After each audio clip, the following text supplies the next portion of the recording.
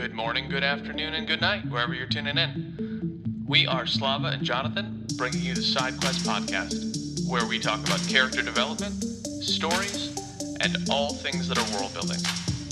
And we occasionally take side quests, because, frankly, that's how conversations work. Just as a reminder, this whole show is spoiler heavy. So sit back, tune in, and join us on this episode of SideQuest.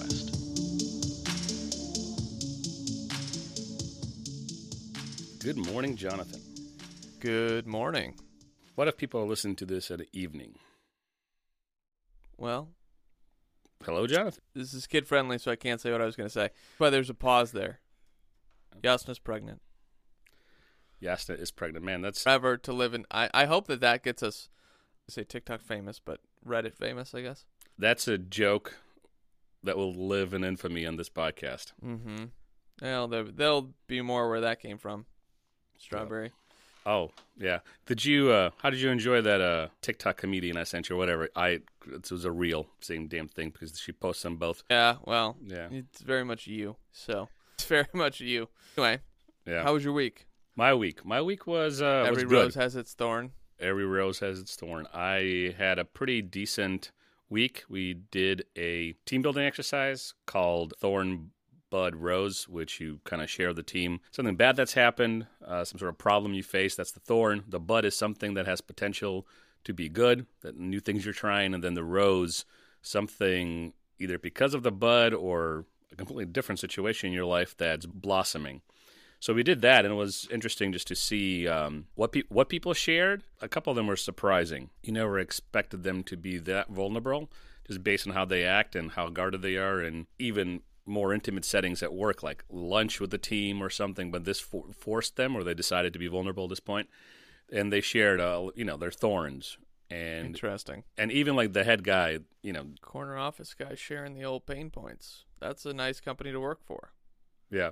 No, he's a good dude. He's a good dude. In a previous episode, I think I shared this. Both of the bosses in my division, they're really good folks. They take care of their team. They have your back. Nice. Nothing more you can ask. Nice. That's good. Yeah, that's my week. I recently, back in January, got a different boss, and he's been night and day difference. It's nice to have a boss that's like, hey, here for you. Here to support you, here to coach you a little bit if you need it on the nuances of the industry we're in, blah, blah, blah. It's certainly a different game changer than what I had been dealing with. Did you read that article I sent you about how management was basically mimicking 1940s propaganda? Yeah. How the rules of management were just like, hey, everyone should be like this guy. This guy's the guy to be like. And then everybody's constantly thinking that they're not doing well. Yeah. Yep. I read it. I found it very interesting. And even in the halls at my company, there's motivational posters, and they even use that kind of language. Hey, you should be like Brad. Brad has done X. Be like Brad. Be like Brad? Oh, whoever. I'm making up the Brad... name. Oh, okay. Yeah. I was like, is Brad a real person that you work with? Brad is not a real person. Brad has been Employee of the Month for the last 17 years. Brad's actually been dead for 30, but we keep him around because we liked him a lot. Right. And he's doing more work than you are. Anyway, yeah, seems like a good week. Let's dive into this. Let's do it. All right. Do Androids Dream of Electric Sheep by Philip K. Dick. Yep. So, do our usual plot here. This is directly from Wikipedia. Do androids dream of electric sheep? Retrospectively titled Blade Runner, Do Androids Dream of Electric Sheep? In some later printings, is a dystopian science fiction novel by American writer Philip K. Dick, first published in 1968. The novel is set in a post-apocalyptic San Francisco where Earth's life has been greatly damaged by a nuclear global war, leaving most animal species endangered or extinct. The main plot follows Rick Deckard, a bounty hunter who has to retire, that is, kill 6 escaped Nexus 6 model androids, while a secondary plot follows John Isidore, a man with a low IQ, who adds the fugitive androids. And the book served as a basis for the 1982 film Blade Runner. but they differ wildly. Plot was altered for the movie a little bit. You know, I haven't seen the movie. Really? Yeah, like it's on. You know how everybody has these mental lists, like, oh, that's a movie I'm going to go see. Mm-hmm. It's on my list. I never reconsult a list. Yep. Ever. Funny enough, I have my own movie on that in the Star Wars. It actually came up in a conversation we had about a book we're going to cover that's a Star Wars book, and I told you I've never seen any of the Star Wars. I think I've seen bits and pieces of the first What's the one. Star War? I have no idea. My friends hate when I say that. I love it. Yeah. I've seen the first one, and by seen, I mean bits and pieces as it was on the TV. Now, we need to clarify for the audience. When you say first one, the first one that was made and not in the order of the story, in order of not episode production. 1, episode 4. No, the one that came out with Harrison Ford, like back in the day. Yeah, episode 4, 5, and 6 are the original Star Wars trilogy. Right. So episode 4, we're there in a garbage compactor, and that's it. Yeah. I think that's the only scene I remember because that's one of the two that I've seen. And like you with Blade Runner, I'm always thinking, oh yeah, maybe I should just rent this, or maybe I should watch this weekend. When I have my date with my wife, maybe we should rent this movie. And then we always end up doing something else. But I know enough about Star Wars just because it's permeated, the culture so much, and I watched enough film analysis and film theory, crap on YouTube where it's been referenced so much and the plot has been dissected. I know the plot of Star Wars. I know the characters, and I am very much aware of the whole story of Star Wars, right? But never seen any of the movies. So I pulled up the Wikipedia here. Lucas made the first Star Wars in 1977, and I didn't know he didn't direct the other two, episode 5 and episode 6.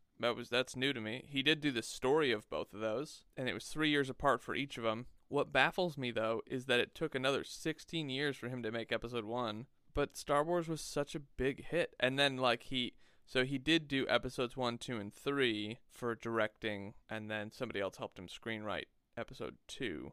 It's interesting, if you have such a banger in the late 1970s, and then it takes you another 22 years to get the next section made. That just baffles me because it made so much money. Oh yeah, there's people around the block waiting to get in. It was insane how much. It changed the game. Yeah. Well, they put so much work into it. Like they revolutionized how you film with minis, and yeah, just crazy, interesting stuff. Anyway, we don't have to talk about Star Wars right now. Yeah, we're gonna do a whole episode on a Star Wars. Audience is gonna hate us. That's okay. I can't wait. Do it for the lulz. Yeah. So, do androids dream of electric sheep? Yes, all right. sir. We read 10 chapters, and we're going to do the other 10, right? It's 20? Yep, 22. Right? But, 22. The chapters 11 through 22, I guess you could loosely say that's the third act. That's where things really ramp up. Deckard, there's a change to his character. He processes a lot of the things that he experiences in chapters 1 through 10. Does he get a therapist? He does not get a therapist. He gets an electric sheep. Well, he has an electric sheep, and he gets a real sheep. And that sheep is pregnant. Like Yasna. Different fathers, though. Different fathers.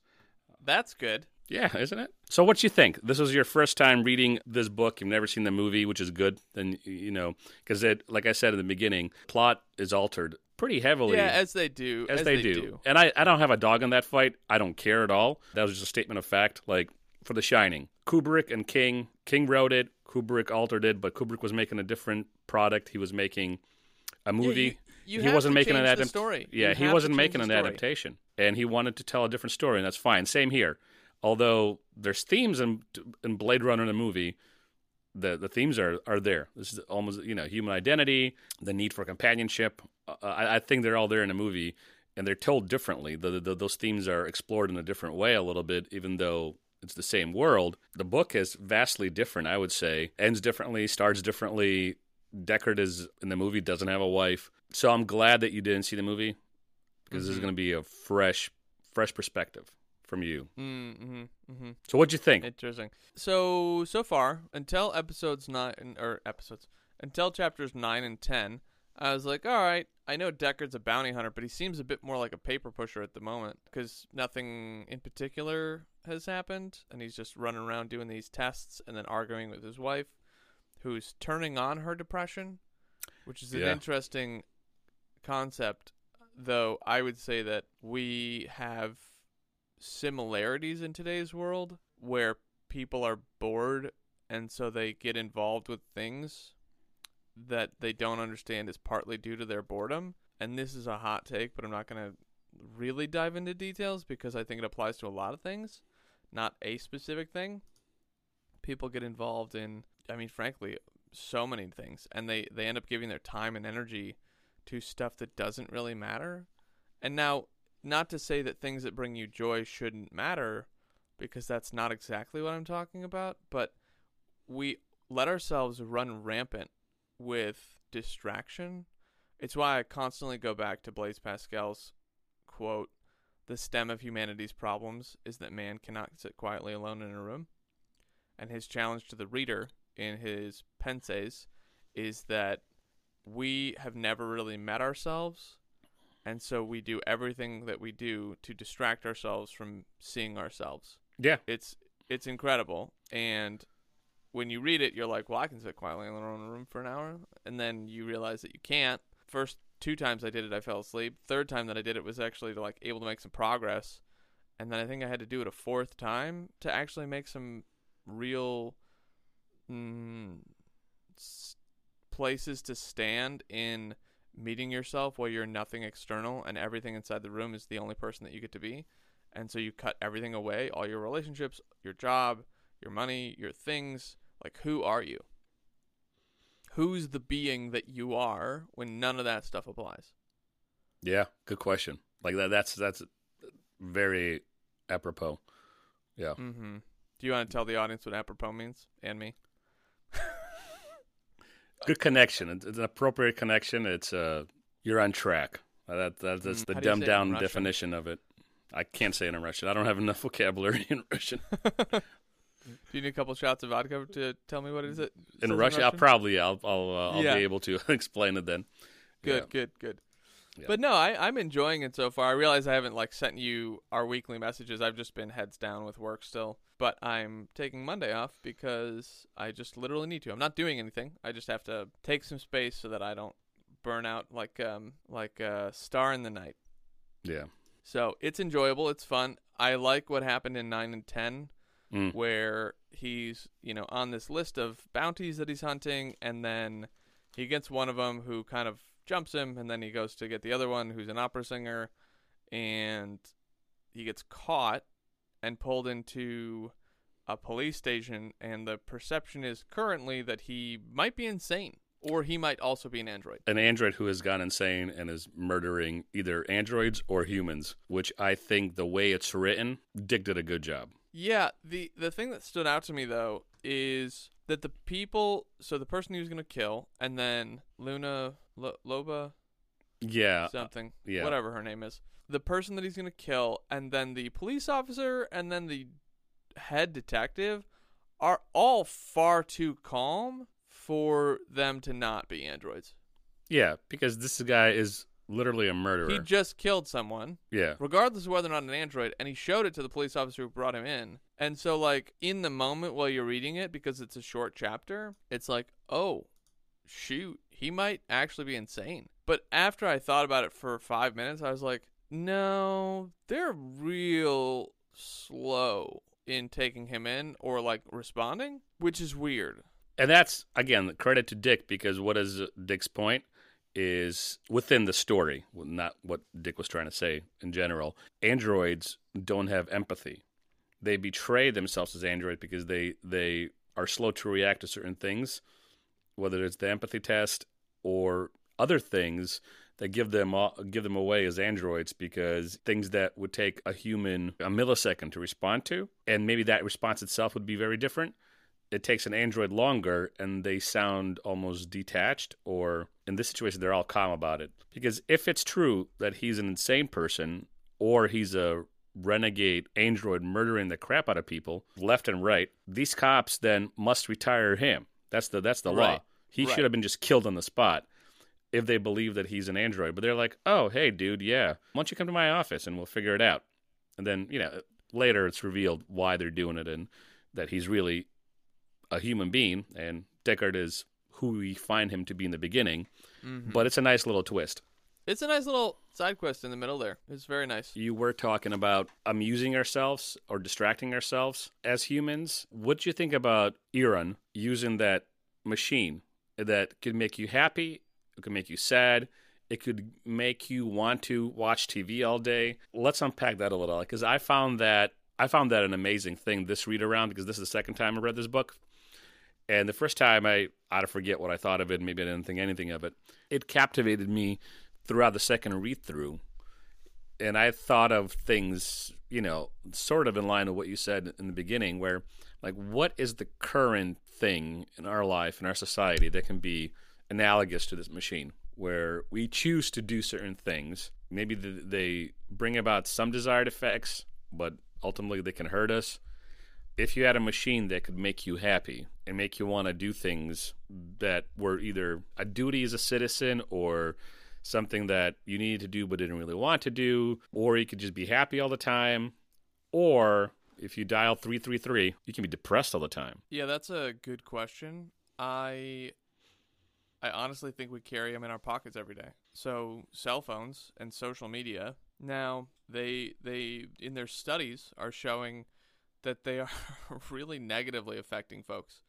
Oh yeah. There's some psychologists who say that these thoughts that post on Instagram about their bodies and bikinis and all this stuff, these thirst traps, as the kids call them, that they're narcissistic, Machiavellian. Basically, it's revealing the worst parts of people. It's turning their personality and their personhood up to 12 on a 10-point scale and exacerbating the worst elements of them. And this partially comes down to people not disciplining themselves and going, hey, what's healthy? Is it healthy to take a photo of yourself in a bikini every day? Is it? This is not sarcasm. Like, let's have an honest conversation about, is it healthy to take a selfie of yourself every day? It's probably vanity, but we can't talk about vanity. Pascal talks about vanity. He talks about distraction and vanity of a variety of categories, which is super interesting because when you read his wisdom literature, and he, for those who don't know, Blaise Pascal was a 15th century philosopher, scholar, physicist, mathematician, so on and so forth, that lived in France. He died at 34, 36, roughly, from complications because of the time period. But he wrote this book of wisdom literature, and he was so spot on. You can still read it today and feel like you got gut punched. One of my favorite pensees is Pensée number 47, where he says, we spend all of our time, and I'm summarizing here, we spend all of our time thinking that the future's not coming fast enough, or that the present fleets too quickly, is too fleeting, and leaves us, and we want it back. And so we spend all of our energy hoping that things happen faster and missing things that have left, and therefore we won't be happy because we never live in the time that's given to us, which is the present, not living for the present. I love it. Man was on some shit. Dude, absolutely. 15th century understood the fact that our attention span is crazy and we don't live in the present. And he, like, the author that takes it, translated it, and then unpacked it in English mentions, like, that we should live in the present but not for the present, which is really major distinction. Mm-hmm. Because if you live for the present, you're just going to get trashed every night with any drug, alcohol, whatever you can get your hands on, sex, drugs, rock and roll, and just do whatever you want to. Yep. Which is living in the moment living for the moment rather than in the moment, which is enjoying what's in front of you, whether it's a nice meal or, like, maybe you are having some intimacy with your wife, whatever it is. Okay, cool. Live in the moment, not for the moment, where you're exerting all of your energy for that next hit of dopamine. Which is what social media, full circle here, which is what social media is given to us. And they keep coming out with study after study where it's like, this is not good for us. Just so everyone knows. You know what is good for us? Working out and getting endorphins and, like, other things that supplement dopamine. Now, I'm not a scientist specifically, but, like, these other chemicals are also important. Oxytocin, serotonin, endorphins. Like, these are things that we also need that if you're only doing dopamine, and maybe you're sitting in your parents' basement and like doing whatever you're into. It can be video games, it can be the latest rom-com, it can be, oh, woe is me, no one will date me. Like, I don't care what it is. Whatever your hit of dopamine is, watching porn on the internet, like, fine. But, like, not healthy. And I've been saying this the last 6 months. Like, people don't want to be healthy. They just don't. Like, because being healthy is boring. Being healthy is uninteresting. It requires discipline. It's hard. Frankly, it's hard. It's telling yourself no a lot. And tying this back to Android's Dream of Electric Sheep, like, his wife is a moron. Anyone who dials into depression, and then the counter argument would probably be like, well, but they're all very happy and blah, blah, blah, and, like, it's a juxtaposition of life. And it's like, all right, cool. Well, then, like, you don't understand hard work. Because hard work is suffering, and suffering is difficult, and things that are difficult cause us mental anguish, and so you shouldn't have to dial it in, unless she's a robot. In which case, she doesn't need to dial it in, and she should be doing her job as a robot and making me a sandwich. Well, she's not a robot. Robots are only allowed on the colonies. They're not allowed on Earth. She's acting like it. Yeah. Well, I'm going to... That's my little soapbox. No, that's all good, but I'm going to spoil a little bit for the next episode is Mercerism, right? It's kind of like the religion. Yeah, that's mentioned, but I don't feel like it was, at least in the first part of the book, with like Buster. I want to say Buster Gruggs, but that's not right. Yeah, What's Buster Friendly. Friendly. Yeah, he's like an ever-present, face on the TV that keeps these people entertained. All he does is just talk and talk and talk and have guests, and they talk about how great, things are on the colonies. The Empire is. Yeah. But later on in the book, it's revealed that Mercerism is a hoax, and Mercer is an actor, right? So it's not real, but it represents something that's, good and real in the world. So even though he's revealed as a fraud, and Mercerism is revealed as just a put on. So when these people merge with Mercer using the empathy box, and they have these almost religious, supernatural-like experiences, all that's fake, and it's revealed to be fake, and it doesn't matter, because people will still seek these things out, irrespective of... Humans are highly predictable. Yeah. Irrespective of the dust and the entropy and everything that's happening on Earth, the destruction of Earth is happening. There's Kippel, this thing, the idea that, well, it's entropy pretty much, boiled down to it, but Kippel... that things continue to deteriorate and junk creates more junk, and eventually there's a quote that the world will die under a layer of dust. Like, Mozart will be forgotten. I'm not doing this quote justice, but Mozart will be forgotten, all the great works will be forgotten, and the world will die under a layer of dust.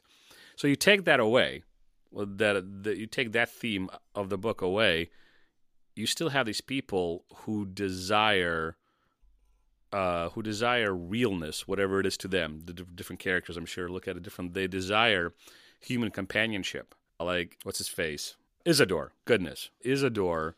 I was like, I can't help you here because this is my first read-through. Right. I know Deckard, and that's kind of it. So Isidore is a character who has a low IQ. It seems like he has brain damage from some experiments. Something happened to him. He was exposed to something. Yeah.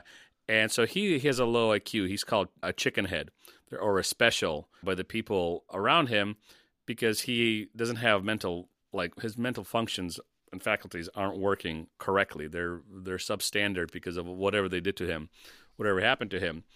But he lives alone in this abandoned building, and he desires company. That's why he merges with Mercer. That's why everybody else merges with Mercer, because at the end of the day, whether you are living in a planet that's not an apocalyptic hellscape after a nuclear war, whether you're living in the 1950s, the 2060s, whatever, humans need companionship.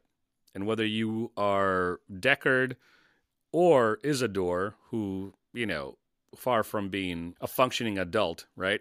Nobody cares about him. Now, in our real world, obviously, Isidore would be taken care of, thankfully now, with all the advancements in, how we view the mentally disabled and all the advancements in medicine, he'll be taken care of. But in this world, he's just treated like dog crap.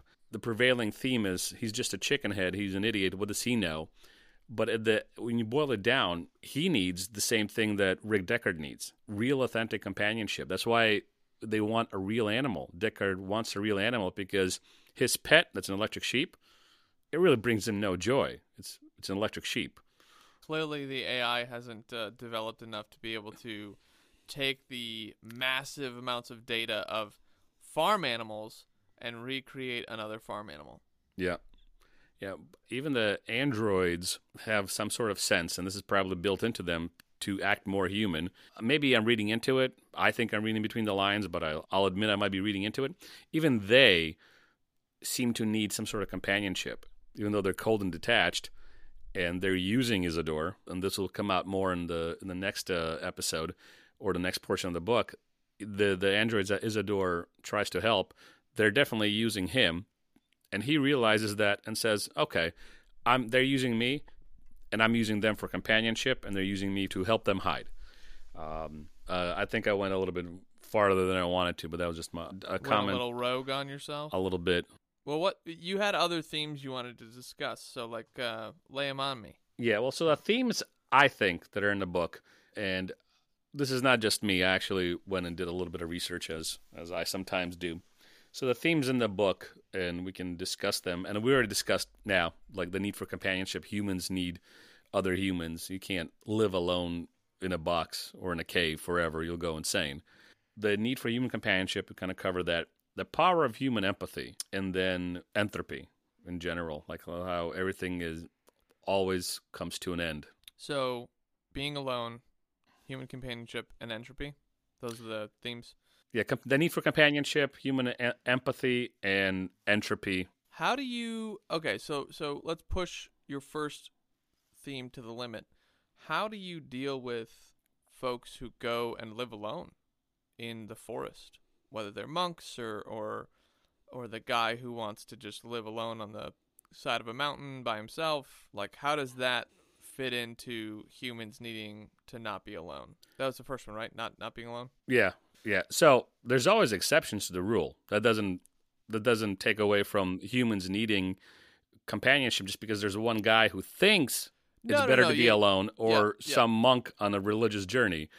Okay, great, good for you. Humans still need companionship. That's why marriages exist. That's why friendships exist. That's why people get together in groups and have barbecues.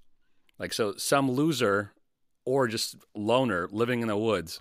Okay, good for him. Who the hell cares? That question's been bothering me for a while. Really? Why? Why do people have barbecues? Now I know. So they don't have to live alone in the woods and send bombs to universities. Oof. Hey, listen, I'm all about escaping, and if you, as an individual, need to, escape and live in the woods and kind of just pull away for a bit, that's fine. But if that's like a personality thing, like, I hate people, therefore I live on a mountain in Alaska, whatever. You don't impress me. That means nothing to me. I just don't care. Right. Okay. Well, the rest of us normals, we like to hang out with people. We like to have a beer with our friends. We like to watch movies. We like to ramble on podcast. You can do whatever the hell you want, but don't pretend you're freaking special or have transcended some kind of, human experience because you live in a trailer in the woods and, shower with rainwater. Get bent. If every human that you meet is a problem, they are not the problem. You are the problem. So it goes back to, I think, and I'm not accusing you of this, it's just as an example, people who can't think abstractly, right? I like the precursor there. Or in categories. I'm not saying this is you unless you think it's you. Yeah, no, it's not. But it helps me. I talk in arcs sometimes, dear audience, and so bear with me. So I talk in boxes, cubes even. Wow.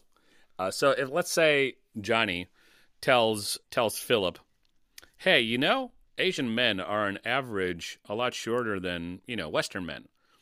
And Philip, instead of going, oh, okay, cool, or I don't know why you're telling me this, goes, the guy who runs the cleaners down the street, he's like 6'4". And you're like, okay, well, that's not the conversation. We're talking about, the height of Asian men in general. And this was average population size. Yeah, this was an actual example I heard in a podcast. That's why I'm using that example instead of making up my own. Just easier.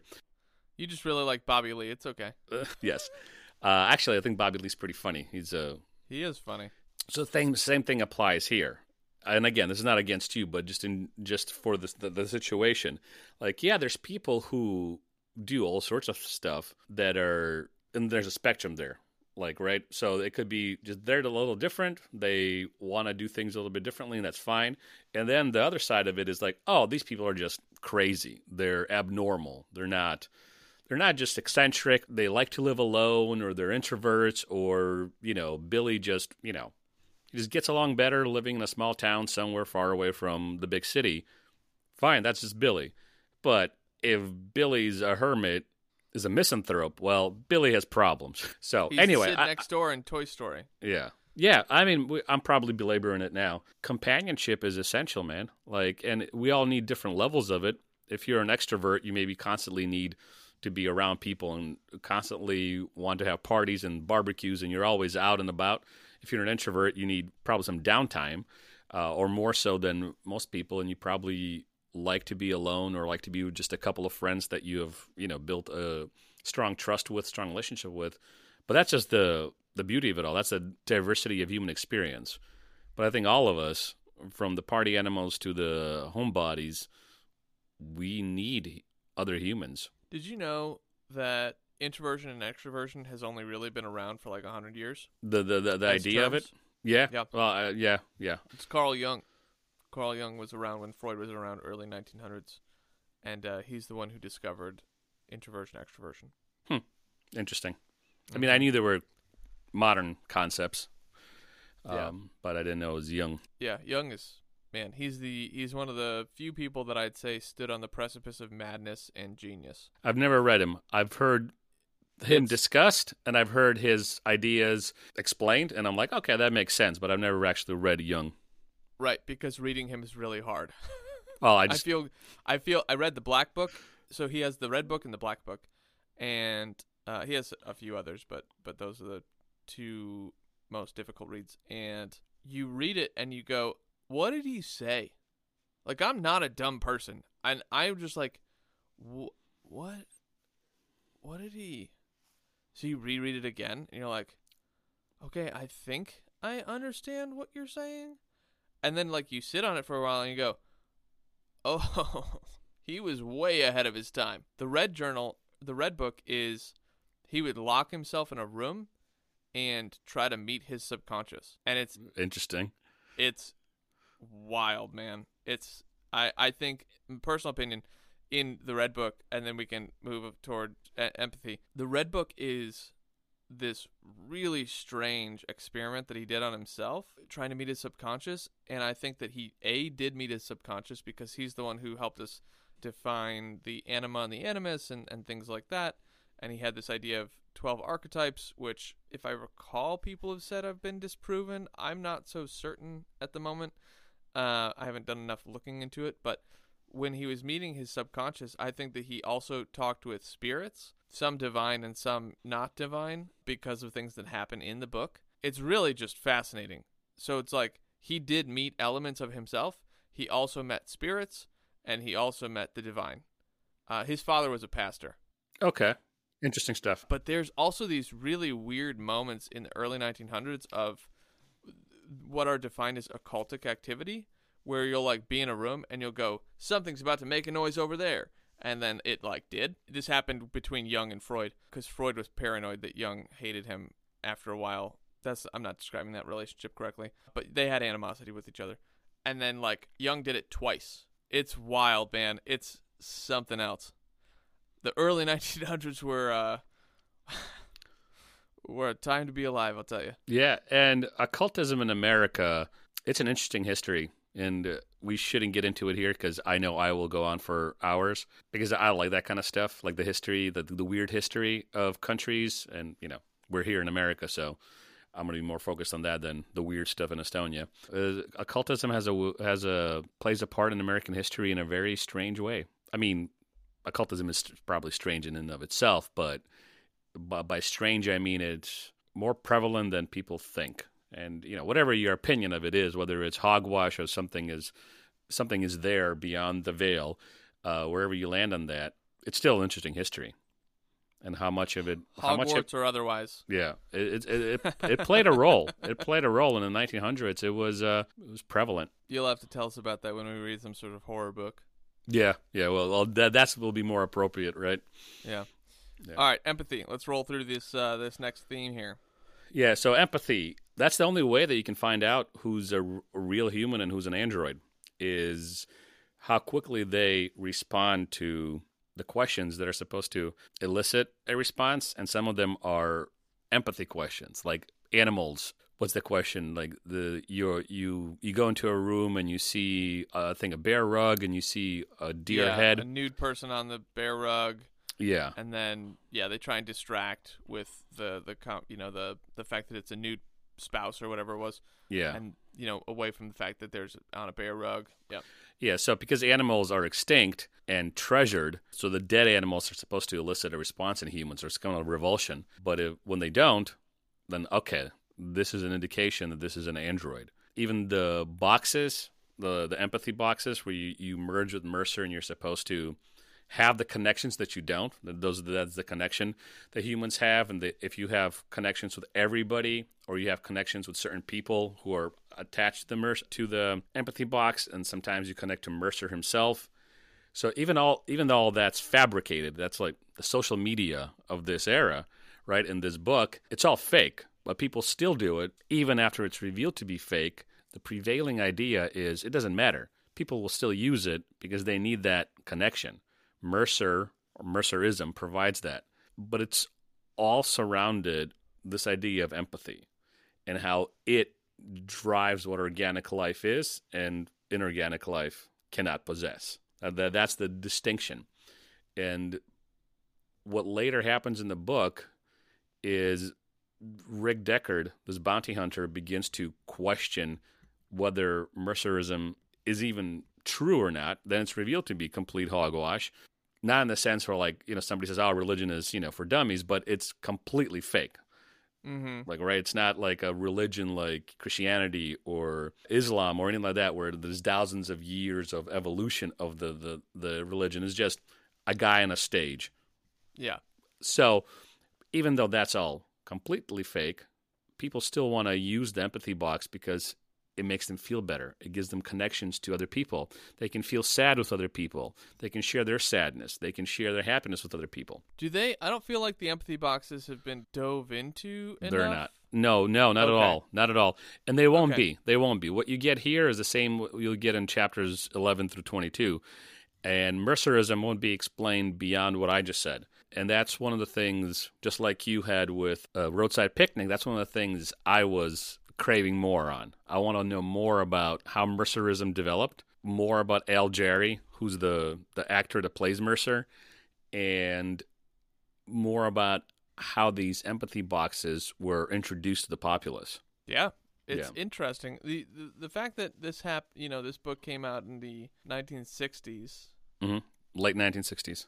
Yeah, it's a look at how the present humans thought the future would become. Yeah. Well, Dick, he believed we were in a simulation, and he believed that technology would overtake the world to the point where we'd become subservient to it, just based on the few lectures I watched by him. Writing science fiction, obviously this is a humans, and that's even mentioned in the book. So let's just come back for 2 seconds.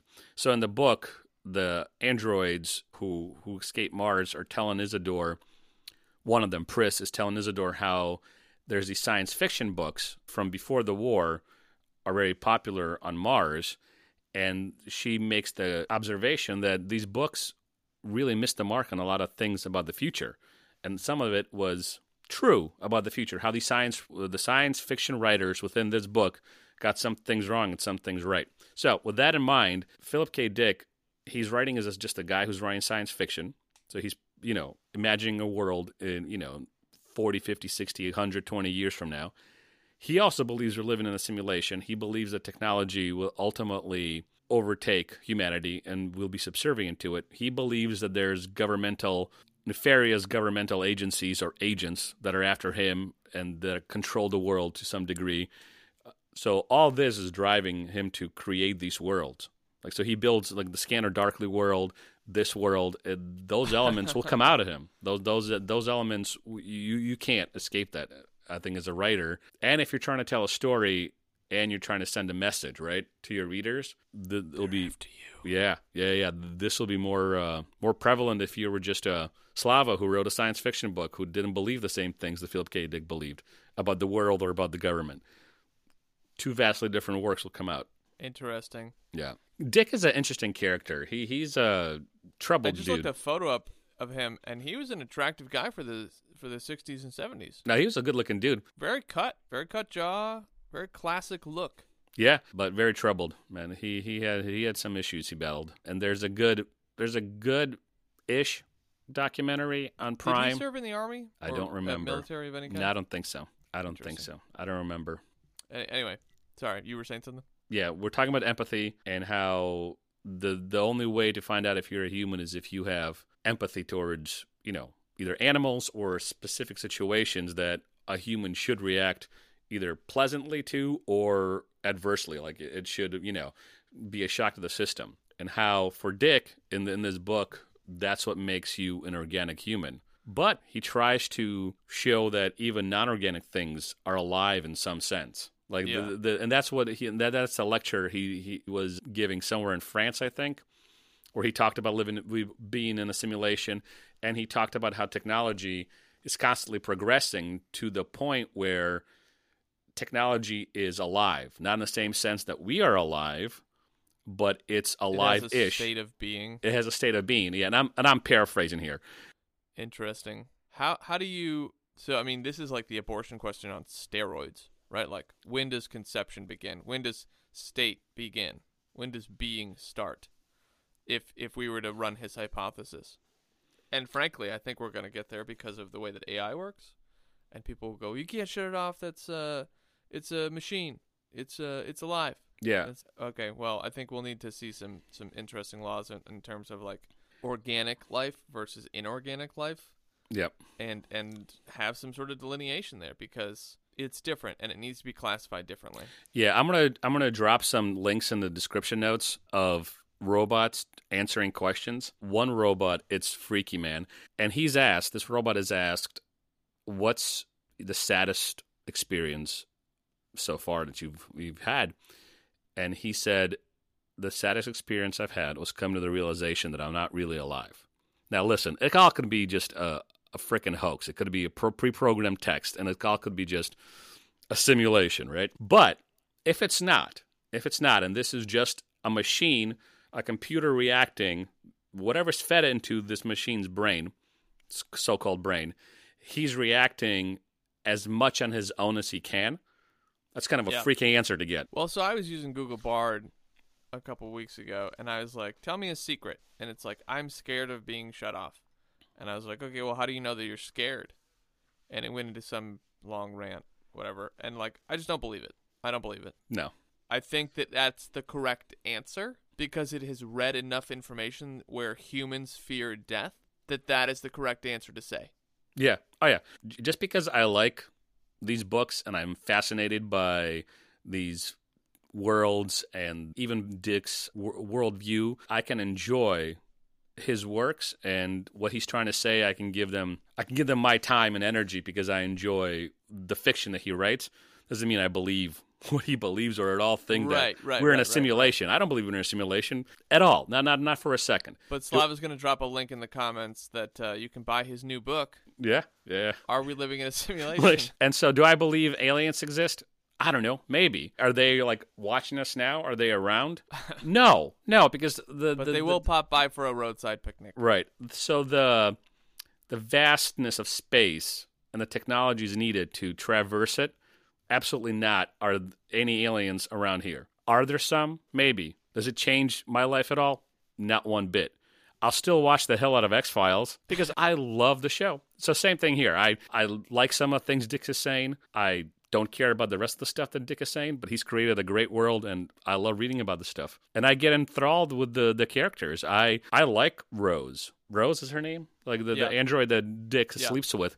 I find her fascinating as a character. I put myself in that world. I'm like, all right, so this is an android trying to process existence. And I think what I have as a gift is I can put myself even in a fictional world, accept the rules of that world, whether they're philosophical rules or, material rules or just, whatever is going on. I can put myself into the world and enjoy that immersion without changing my worldview in the real world. Yeah.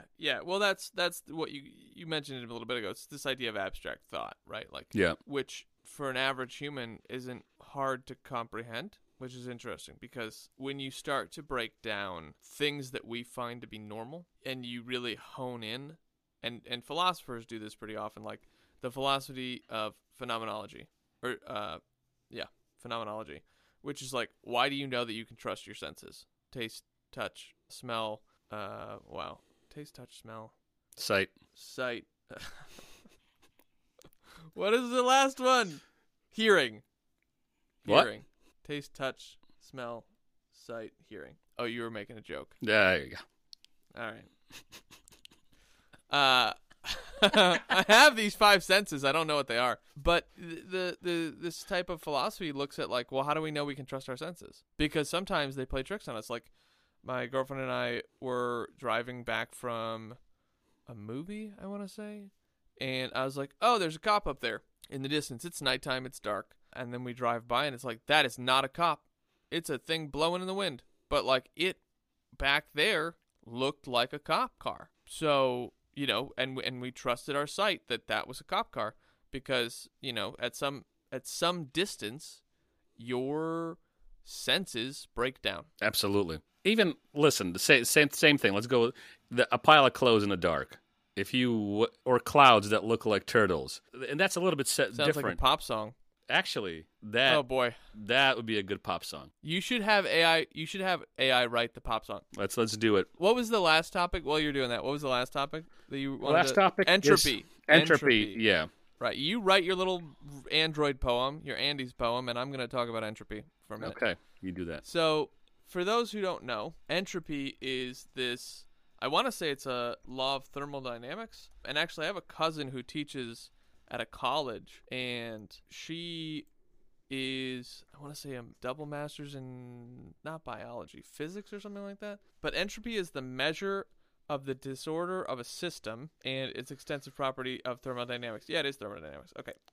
So entropy is like the breaking down of things. However, my cousin told me that that's not actually a really great definition. We had a conversation on Facebook like years ago, and she said, yeah, I give a lecture on entropy every year, actually a couple of them. And I was like, girl, send it to me. I'll watch it. I'm interested. Because she was kind of calling me out, not in a joking manner or like to be rude, but she's like, well, that's not all that entropy is. It's what people comprehend entropy to be, but it's not all that entropy is. So entropy is partly a restructuring of a system. So like if you think about water and it being a solid, a liquid, or a gas, when it's in those different states, the atoms and energy available to do work looks different. So when it's a solid, it's more stagnant and organized. When it's a liquid, it's less stagnant and unorganized. And then when it's a gas, it's the most chaotic it can be while still being the form of water, if you will. Now that said, we have entropy in things of the earth like rust. Rust happens to be a form of entropy when metal oxidizes. And so it's this breaking down of the entity itself. And I'm not scholarly enough to explain the breakdown of energy because energy is neither created or destroyed, but the dissipation, the entropy of energy. So this also applies to humans where, you can be at your peak performance as an athlete in high school, and then you hit college and you allow entropy to hit your face like a 12-pack of beer because that's what college students do.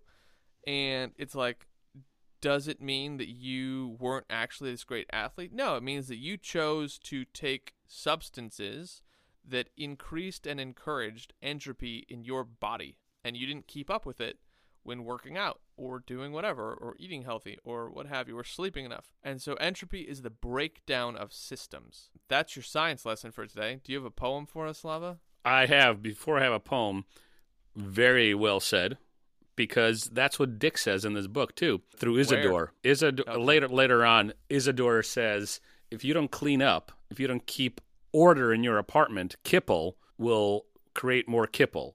So, in Isidore's mind, and I think he's correct, at least within this world, is if you don't keep up with the dust and the garbage and everything that's kind of fallen apart in the world, which like the Earth is falling apart because of this nuclear war, but even in that situation, Isidore says you have to clean up. You have to work on your surroundings. Otherwise, Kipple will get more Kipple. And I think that's analogous to a little bit to what you were saying. Like, yeah, if you destroy your body with alcohol, you will speed up your body's demise, right? Or whatever. So here's what I told ChatGPT. I said, write an indie song titled Clouds That Look Like Turtles. The themes of the song should be human companionship, empathy, and inevitability of entropy. Copy the input that you just put in. I'm going to put this into Google Bard at the same time, and then we'll compare. I'm going to drop it in chat. All right. I'm just going to copy and paste this in. All right. Run us through your pop song. All right. It's just an indie song, whatever ChatGPT thinks indie songs are. So, verse 1. Looking up at the sky, I see clouds that look like turtles to me. A reminder of the things we need. Human companionship, empathy indeed. We're all just passing through this life, watching as the world turns and time flies. We're searching for that one true friend to hold on until the very end. As we grow older, we see the inevitability of entropy. Things we thought were constant and sure start to fade away, leaving us unsure. We're all just passing through this life, watching as the world turns and time flies. We are searching for that one true friend to hold on until the very end. Here's the bridge. ChatGPT wrote a bridge. In the face of chaos and decay, we find comfort in each other's embrace. Empathy and love, they remain. Through the storms of life, they sustain. Then the outro. Looking up at the sky, I see clouds that look like turtles to me. A reminder of the things we need. Human companionship, empathy indeed. That's a lot better than what Bard wrote, but it is simpler. It is similar. So this is verse 1. I'm sitting on a hilltop looking at the clouds. They're so fluffy and white, and they look like turtles. I smile as I watch them float by, and I think about all the things that we share. We're both just trying to survive, and we both need companionship. Chorus. Clouds that look like turtles. We're all just trying to make it through. We need each other, so let's show some empathy. Verse 2. The world is a big place, a big and scary place, but it's not so bad when we're together. We can face anything, as long as we have each other. So let's not forget that we're all in this together, and let's all show some empathy. The world needs it now more than ever. Chorus. Clouds that look like turtles. We're all just trying to make it through. We need each other, so let's show some empathy. Bridge. I know that entropy is inevitable, but I don't It just feels weird having a robot say that. I know that entropy is inevitable, but I don't think that means we should give up. We can still make a difference, even if it's just a small one. So let's start by showing some empathy to ourselves and to others. Let's make the world a little bit better, one act of kindness at a time. Chorus. Clouds that look like turtles. We're all just trying to make it through. We need each other, so let's show some empathy. Outro. We can do this. Together. All right, so ChatGPT is like a blossoming, maybe might make it to a record deal with some label somewhere. You're a guy. Dude, he's the one that Simon Cowell will just probably throw a microphone at. No, actually, it's the reverse. So Bard, my guy, got the record deal, and ChatGPT is the guy that he stole the music from. Right. Tell me I'm wrong. I'm not wrong. That's funny. Well, do you have any more thoughts on entropy before? This feels like a strong close here. No more thoughts. This is a pretty strong close. I wish we could have talked a bit about the plot. So let's bank that or push that till next time. We'll talk, maybe spend 10-15 minutes just describing this world. Because we did the empathy box and we did Mercerism, but visually how the world is built, flying cars, the dusty, dark world of cyberpunk. Yeah. Talk about that a little bit and then finish 11 through 22. One last thing before we end, because I got to give a shout out. I actually have a friend that used to fly drones for me when I was entrepreneuring, doing marketing stuff. He had a pilot's license. He was a white kid raised in Turkey with his parents who were there overseas doing work. And he is now building an eVTOL, which is an electric vertical takeoff and landing vehicle, which is basically a flying car. I know this guy. Alex. Yeah, either I met him or you shared this with me or something. This is like, or deja vu. We're all living in a simulation. But yeah, I know about this kid. This is awesome. Interesting. So he's a friend of mine, and he's basically working on the world's first flying car. And he's like 24 now. But I met him when he was 16. Apparently this video that I helped him shoot helped him raise like $250,000 to get started years ago. And I never knew. I just went there to give him a hand. And he was like, thanks so much. And then I found out like a couple of years later, like, oh yeah, that video they shot actually helped us raise like our first bit of money to like build some like cardboard prototypes and blah, blah, blah. And I was like, really? Wow. I never knew. You never told me. So I'm happy to help. Orb Aerospace. Look it up. Orb Aerospace. Anyway, that's the episode. All right, good people. Goodbye.